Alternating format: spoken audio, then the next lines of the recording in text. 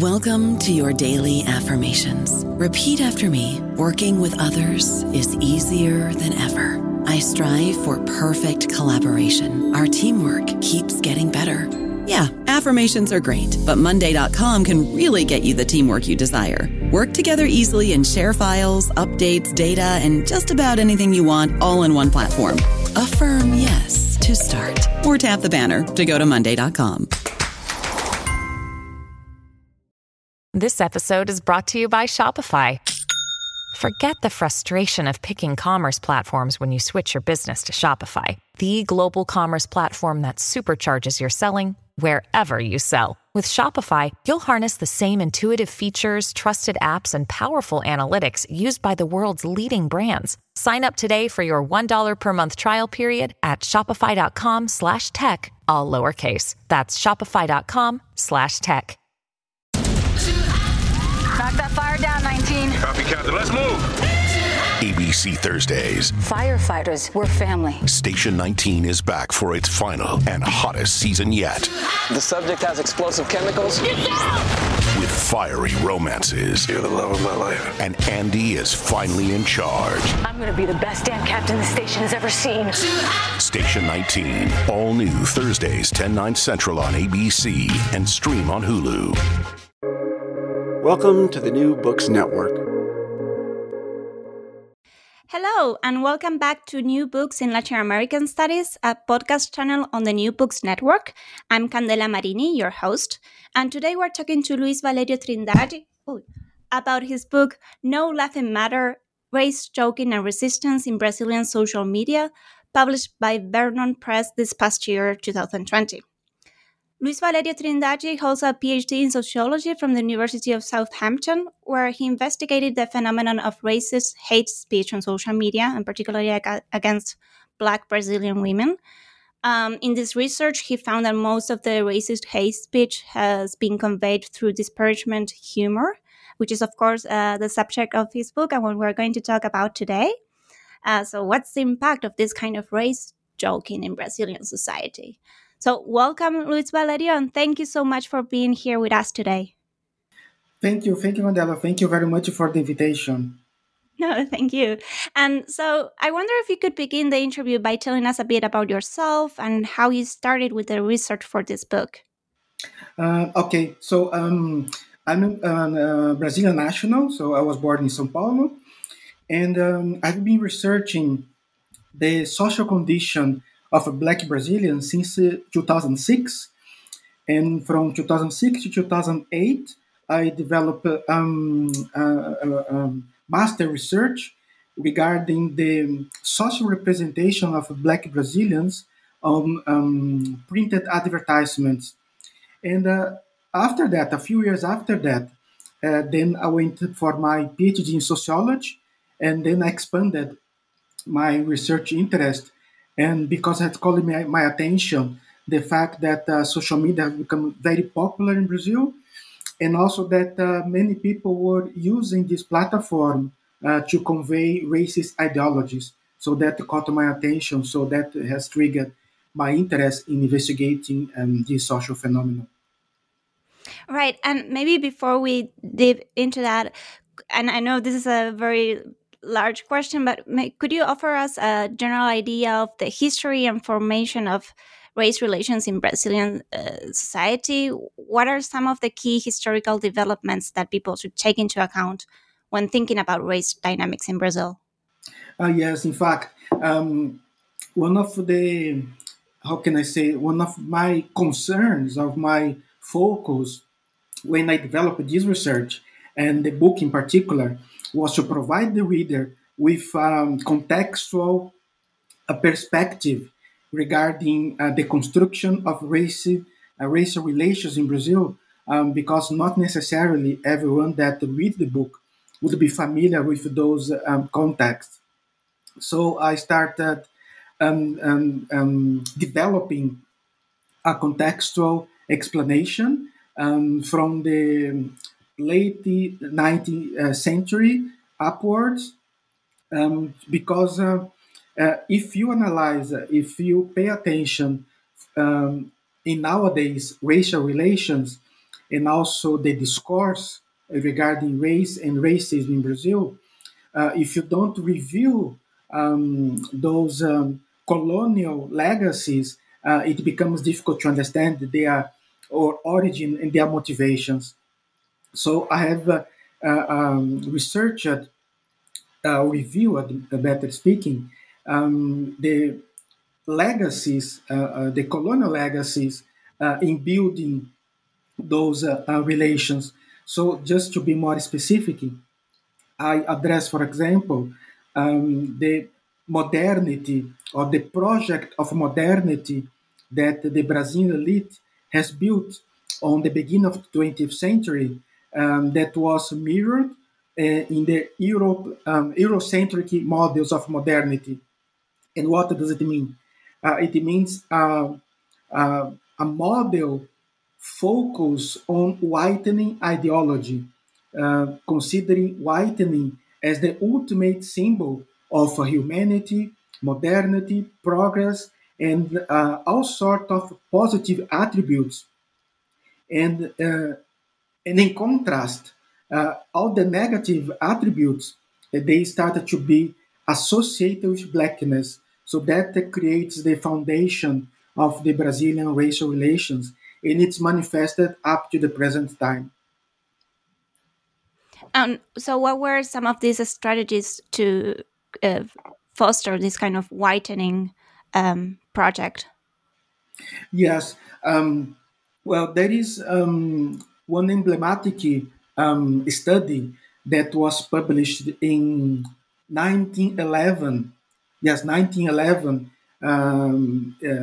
in London by a Brazilian scholar of that time that praised whitening, and he believed that within 1 century or 3 generations from that time, Brazil would become a white-only country.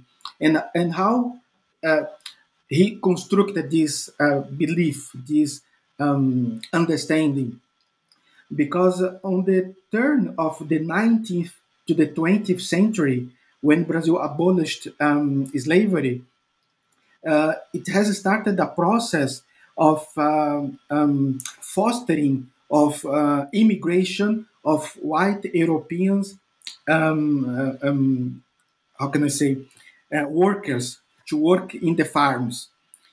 And the Brazilian elite at that time believed that this immigration of white Europeans mixing with the predominantly black and miscegenated population, as time went by, they would become only white.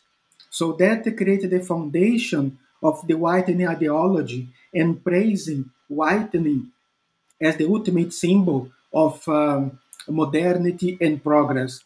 So that was, the strategy implemented by the Brazilian elite on the beginning of the 20th century.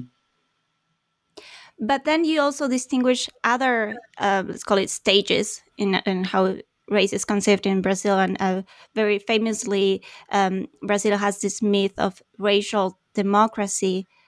Could you talk a little bit about that, when it started to Yes, develop? absolutely. Yeah. Yes, absolutely. So this was this whitening ideology that dominated the thoughts of the Brazilian elite and some influential authors in the beginning of the 20th century up to the mid 20s, 1920s. And then in the mid of 1930s emerged the idea of racial democracy. So in the first couple of decades of the 20th century, the elite believed that blackness and mestiçage, they were degenerating the Brazilian population. However, in the early 1930s, emerged the idea that, in fact, the Brazilian miscegenated population represented not a problem, but indeed a differentiation comparing to other nations. So, in this time, we had the publication of an influential book called The Masters and the Slaves by Gilberto Freire. And this book contributed to the development of the idea the Brazilian slavery regime was not as, how can I say, severe as it has been in the US. And in fact, they believe that the Brazilian slavery regime was much kinder, and that in fact there was a harmonious combination of black population, European, and indigenous. And that created the idea of a harmonious racial relation. And that was the backbone of the so-called racial democracy. Yes, and you mentioned how even, I guess, before Freire, these ideas were encouraged when you explained, for instance, how right after the abolition of slavery, the whole archive around slavery was burned in a kind of gesture to say, maybe to deny it, or to deny its consequences in a post slaved society. And even how it was certain phrases in the national anthem and in the national anthem of Brazil kind of denied also the consequences and the legacies of slavery. When was this myth of racial democracy challenged? When did it start to be challenged? Yeah, it took a while. In fact, you said rightly, the Brazilian elite, in their quest to develop, the Brazilian, or not to develop, but to, how can I say, to put Brazil into the modern era. So the legacy of the slavery was something that they didn't want to face. So there was a conscious denial of a 3.5 centuries of slavery regime.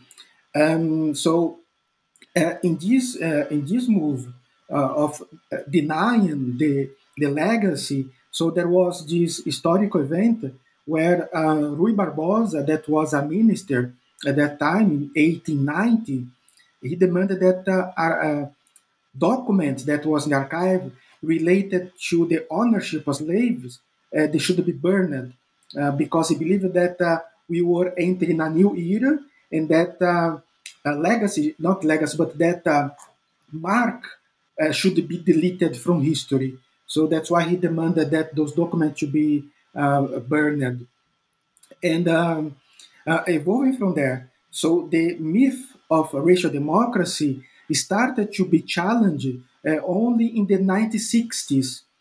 So from that moment onwards, that the myth of racial democracy started to be challenged, because it was some scholars, they, how can I say, they brought to the surface the fact that blacks and whites in Brazil, they had very different starting points. What does it mean? It means that the opportunities for upward social mobilities, they were completely unequal.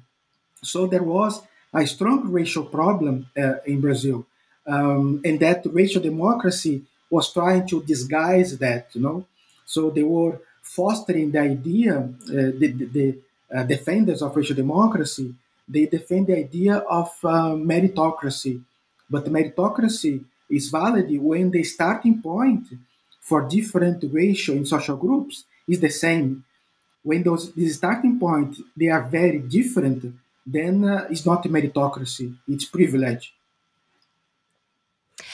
At the beginning of the book, you include a very interesting study. Well, it's actually, I think, the census data from census, I think, from the 1970s, where people self-identified racially in a lot of different ways. I don't know how many different categories they use, and I cannot imagine a similar kind of response in a place like the US, for instance. Could you talk about a little bit more about that data and how people think of race today and how people self-identify in regards to race in Brazil? Yes, absolutely.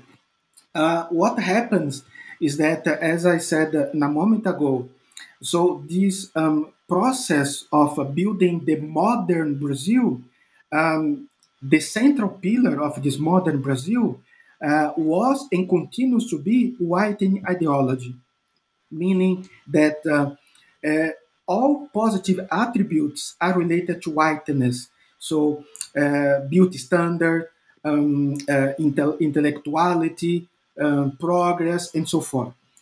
And in contrast, a series of negative attributes, laziness, backwardness, ugliness, and so forth, they are associated with blackness. So in the 1970s, the census, they used to be self-declaration. So people, they had the possibility to declare to which racial group they belong to, white, black, or in between, miscegenated and different terminologies. But since this belief in whitening as the ultimate symbol of modernity and so forth, it's so deeply linked, so deeply, present in the collective mindset that the people say, okay, I might not be exactly white, but I don't want to be associated with blackness. So they created like 120 different terminologies to classify themselves as miscegenated. So they don't, they didn't say simply I'm miscegenated. They created so different terminologies, but in a sense, those creative terminologies, intermediary terminologies, they had and they still have the objective to distance themselves from blackness because there are so many negative attributes associated with blackness and get as close as possible to the whiteness because that's the symbol, ultimate symbol of modernity, beauty, and so forth. Yeah, incredible. So, what's the other side of this whitening ideology? How have Black Brazilians organized themselves and resisted this kind of narratives and power dynamics? Well, there has been several initiatives, to resistance to racism in Brazil. That's not new. That comes since from the colonial times. But more recently, let's say in the contemporary Brazil, those initiatives they have moved mainly to the online environment. Of course, there is still the organized Black movement, a lot of initiatives, but the digital technologies has enabled the Black people to convey a different perspective, a different perception of Blackness, to value more Blackness as to challenge all those negative attributes that are so entrenched, so deeply present in the collective mindset. Could you give some examples of how they have organized and or how some important historical precedents? Yeah, there has been, how can I say, the emergence of so many online communities that foster, for example, the value of the natural Afro hairstyle, because Afro hair is a visible racial marker that for many, many decades it has been associated with a lot of negative attributes. So there has been a lot of movements challenging this and praising the natural Afro hairstyle, not only as a aesthetic choice, but mainly as a political positioning against enduring racism in Brazil. So that's one example. Another example that's very powerful regards sharing lived experience of racism by Black people, mainly Black women, with the objective to empower them to tell, look, you're not alone. We understand what you feel. We understand what you're going through. And that helps them to process those lived experience of racism and challenging them. So those are some, examples of those initiatives that have been gaining ground in the past few years. Yeah. And so you point out that the expansion of social media has resulted in an increase of hate speech, quite the opposite of what platforms like Facebook promised when they started. And at the same time, these same platforms have also been used to create wider organized movements and different forms of activism. So, how do you explain these different results? What is going on here? What's the relation between social media and hate speech? Yeah, in fact, we have to step back a bit. So I Okay. talk about the resistance initiatives, but first I should talk about the hate speech on social media. Because since the mid 2000s, when those major social media platforms they emerged, Facebook, Twitter, and WhatsApp, and Instagram, and so forth, they have enabled those people that praise white supremacy to convey their racist, their discriminatory ideologies on social media, and also to engage other like-minded people to amplify their voices in the online environment. So this has become a breeding ground to disseminate those discriminatory ideologies. We are talking here about racism against black people and especially black women, but it's not only that. There is also misogyny, homophobia, and xenophobia, and all sorts of hate speech. And social media has empowered in the negative sense those people because with these networking capabilities they are able to connect with like-minded people and amplify their voices in ways that you would not see in the offline context.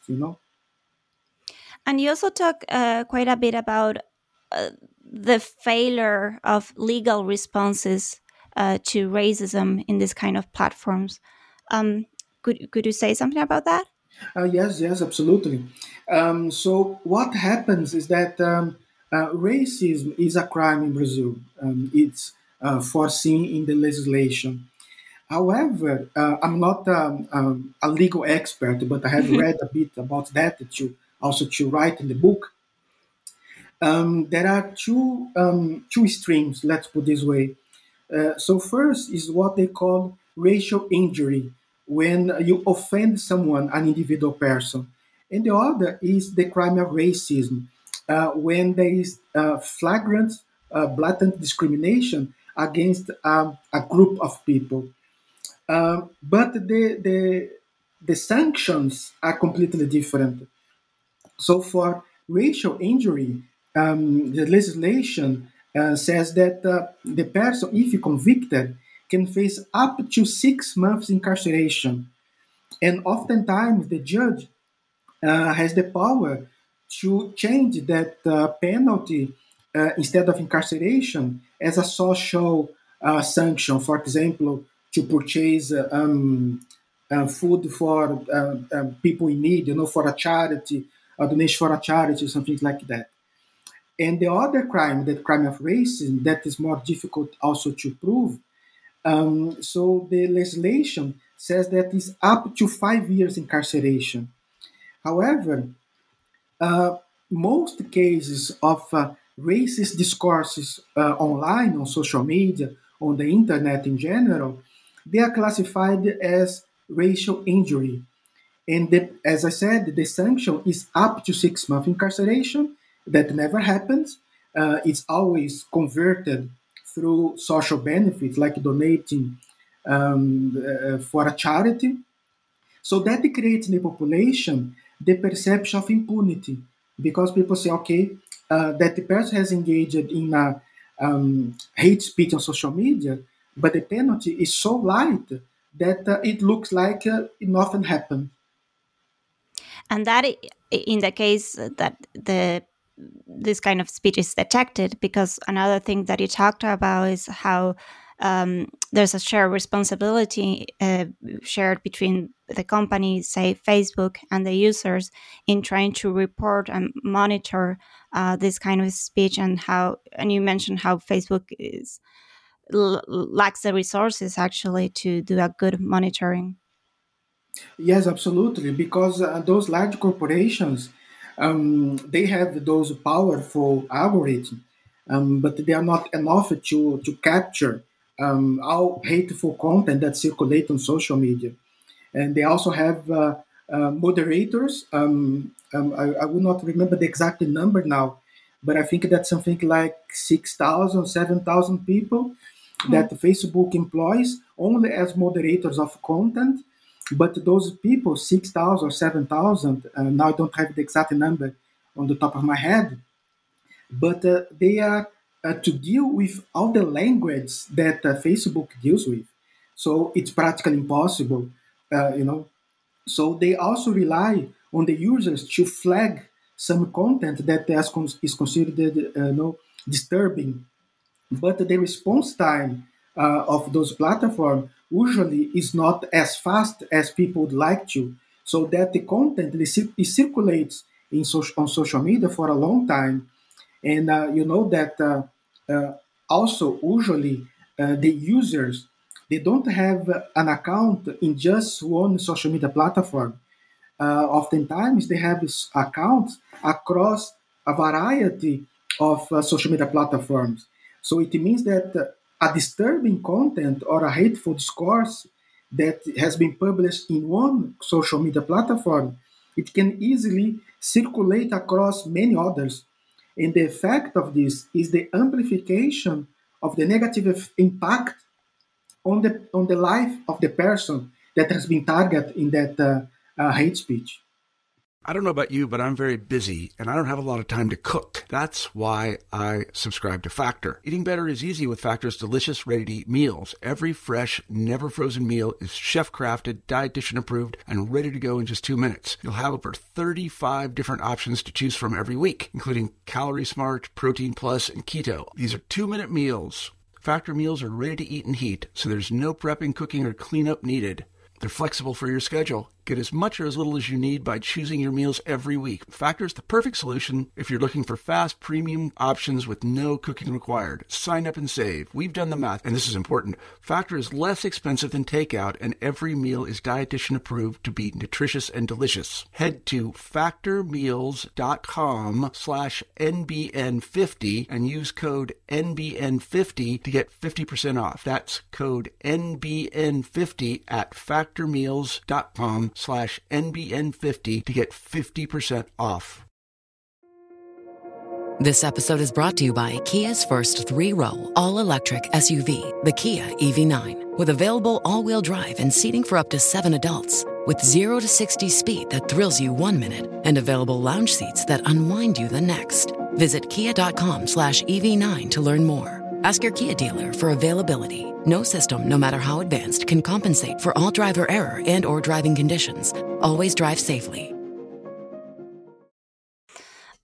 So in this book, you were mentioning different social media platforms, but here you focus mainly on Facebook and Facebook data. I think you need to correct me here, but that Brazil is kind of like the third or fourth most important market for Facebook. And I was wondering if you could talk about a little bit about your process of collecting this data, what methodology you used, and yes, why you chose Facebook primarily. Yes, in fact. I collected Facebook data first because those data were publicly available.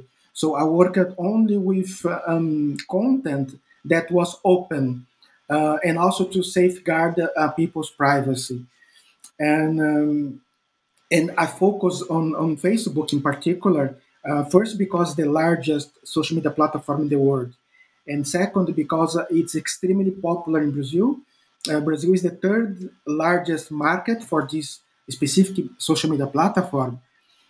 Although the dynamic regarding the dissemination of hate speech, it's the same across different social media platforms. So I have examined, in fact, more than 200 different social media, Facebook communities. But the way those discourses are disseminated on Facebook, in a sense, is not that different from what you would find on Twitter or Instagram, for example. And so, what did you find? Who are these jokers? Who are the main targets of racist jokes? Yes, there are three main aspects that I found when examining those data. First is that the predominant profile of the people who engage in the practice of hate speech in Brazil are men on their early 20s. So that is the first aspect. The second aspect is that their target are mostly black women aged between 20 to 35 years old and upward mobile black women. So that's the second aspect. And the third, that's even more alarming, is the fact that those hate discourses, those racist discourses fostered on social media, they keep engaging new and recurrent users for up to 3 years after the original publication. So, if an individual posts hateful content today, that same content is capable of keeping engaging new people to the same conversation for 2 years from now. So that is very alarming because it means that it amplifies the negative impacts on the life of the person that has been targeted by that hateful post. Do you understand? Right. And I guess the only way to counter that would be to take down that content so that its life is not that long, right? Yeah, in fact, yeah, that's why the society demands from those large corporations to be faster in removing those disturbing content. And so, what do these jokers, as you call them, try to do? Have you found any obsessions, recurrent themes? What are some of the most prevalent things they are reacting to? Yes, in fact. So that's why in my book I started explaining or reviewing the history of colonialism and its legacy, and especially the whitening ideology and racial democracy, because those ideologies, those constructs, they are present up to nowadays, up to the current time, and you can see them manifested on hate speech on social media. So, to be more clear on this aspect, so the racist discourse that I have examined on social media, they can either be explicitly or disguised in jokes. But in a sense, what they are doing is to challenge the upward social mobility of black people, especially black women, in a way to delegitimize their position of, how can I say, a position of not a privilege. That's not the right word that I'm looking for. But what they are trying to say is that you don't belong in this position. Your position is subservient, is at the bottom of the pyramid.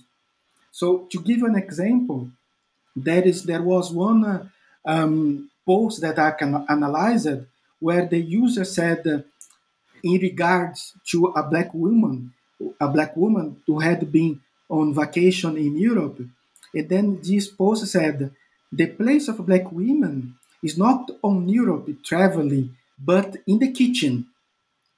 So it's a way to convey the idea of her social position, her legitimate social position, is not in the whitening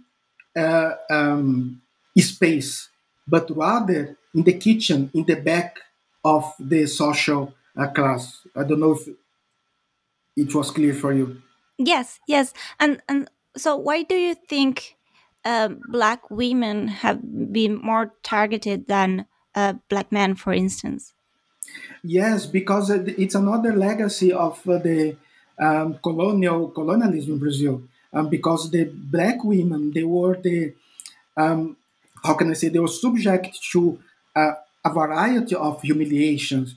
So they worked in the house, as in the big house. They work also in the farms, and they were abused by the settlers. So this has been going on for so many centuries, and it has become naturalized as her position or their position is at the bottom of the pyramid. So that is so deeply, linked to the collective mindset that people think that's natural, that's normal to belittle black women this way on social media. And so, what's the importance, or what is revealing about them using primarily jokes instead of direct racist discourse? Yeah, the fact is that since jokes they are a socially accepted form of communication, they become very convenient for white supremacists to convey the ideologies without sounding completely explicitly racist, and so they can also transfer the responsibility to the object of the mockery, because the person that is the object of the mockery, the subject of the mockery, becomes powerless, because if he or she complains, it's considered okay. You cannot take a joke. It's just it's just a harmless joke. But in fact, it's not harmless, because deep in there, there is so much ideologies that position those black people in position of inferiority. So that's why humor or race joke has become so convenient for those people. Right, and I guess they can also appeal to arguments of freedom of speech, right? To defend the kind of things they're saying. Yeah, in a way, yes. Also, they claim freedom of speech, um, but the fact is that um, those racist jokes they become so naturalized in the social fabric that even children they learn them and they replicate them. So it passes from one generation to another, and that becomes, part of the social fabric. So that's the problem with the race joke, because it's difficult to challenge, because they claim that it's harmless, but it's not harmless, and also the fact that it perpetuates and it's passed from one generation to another. And have you found major differences between the online and offline racism? Uh, do you see the same? So jokes are the same in one. No, the jokes are exactly the same. Of course, that on offline, not all social circumstances people can recite them, and so you in the offline context, usually people need how can I say a degree of a proximity with the subject of the joke. So it's very difficult in the offline context. People tell or recite a joke against someone that he or she doesn't know in real life. On the other hand, online, in the online environment, especially on social media, they disregard those I call social distance, in the fact that this proximity between one object and the other. So, for example, celebrities, people that are on the media more frequently, they are easily targeted because in the online environment, the white supremacists they think okay that the person is famous, so it's like I know her intimately, so they don't how can I say they're not restrained by any limit. They just recite their hate against that people, even though they have no personal relationship. Hmm. And you also mentioned that in spite of then defending the idea that jokes are innocent, they still are very how can I say this? They want to remain anonymous, and that you even try to have like direct contact with certain individuals, but they weren't open to this kind of personal dialogue. Could you talk more about the power of anonymity in encouraging these attitudes? People who engage in these practices online, they believe that the computer screen protects them, So there is this belief that, okay, I'm behind the computer screen, so I can write anything that I want without any restriction, and I will not be found. But that is completely false, because technology evolves every day, and it's completely possible to identify the people if it's needed. So there are means to identify those people who engage in this practice. So that's the first thing.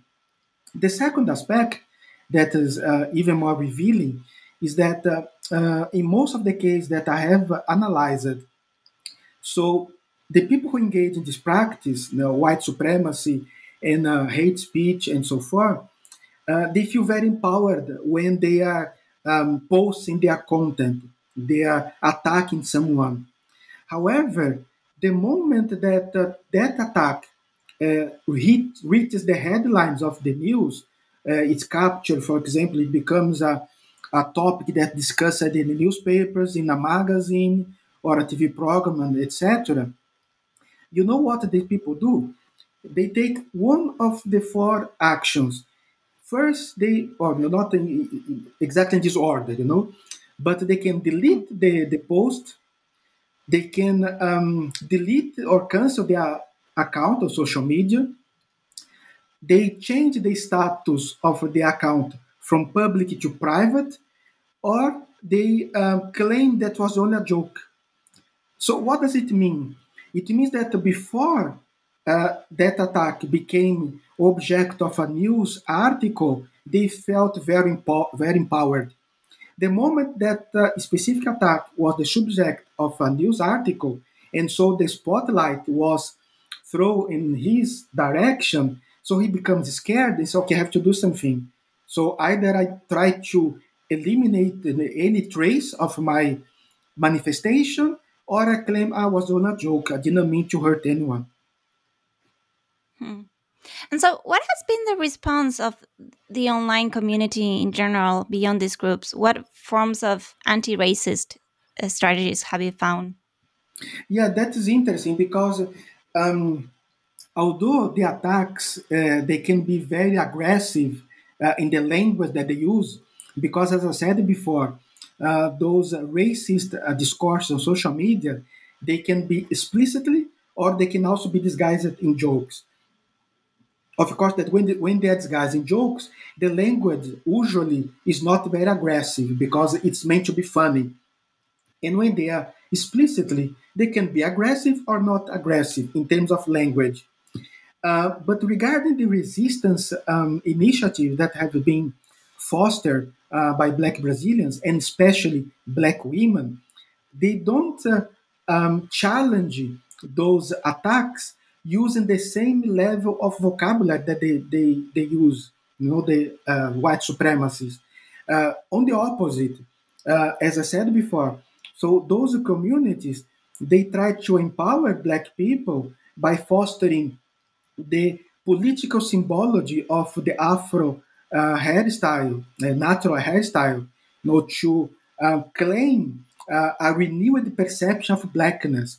So they go in a different direction to challenge those discourses. So instead of fighting fire with fire, they adopt a different approach to challenge those negative perceptions regarding Blackness. So the book was published a year ago, and you were able to comment on Jair Bolsonaro's campaign with his slogan, Brazil is my color, and a little bit about his first year in the presidency. I was wondering, how do you see the situation now? Have the same trends continued? Has the pandemic changed anything? No, unfortunately, the situation has worsened.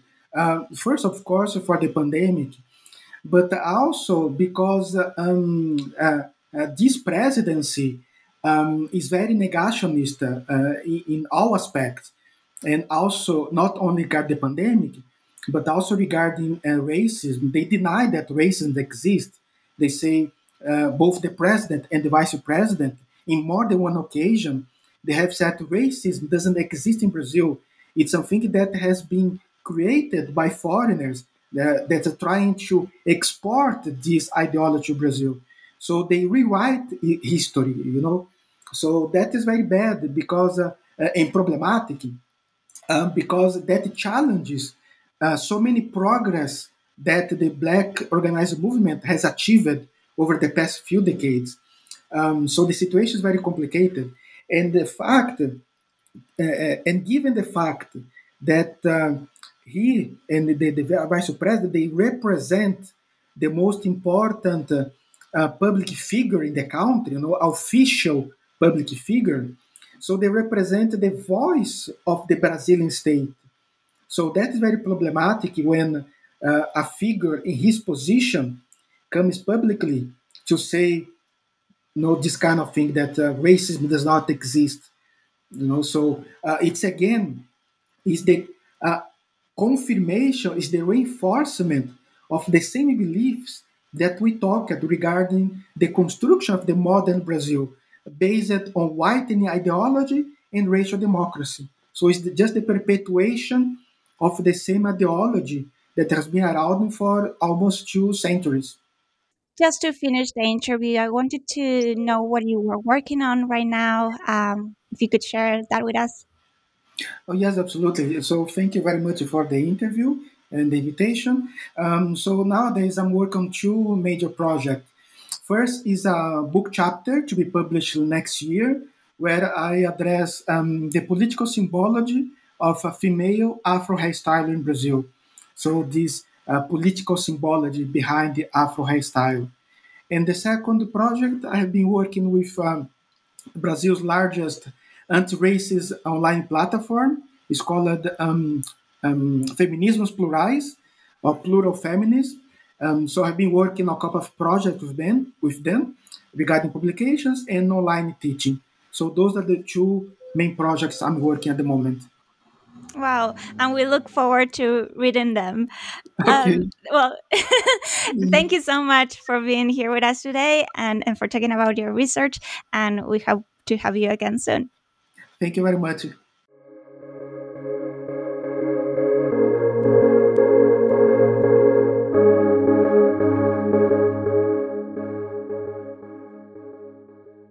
Hello, it is Ryan, and we could all use an extra bright spot in our day, couldn't we? Just to make up for things like sitting in traffic, doing the dishes, counting your steps, all the mundane stuff. That is why I'm such a big fan of Chumba Casino. Chumba Casino has all your favorite social casino-style games that you can play for free anytime, anywhere with daily bonuses. That should brighten your day a little.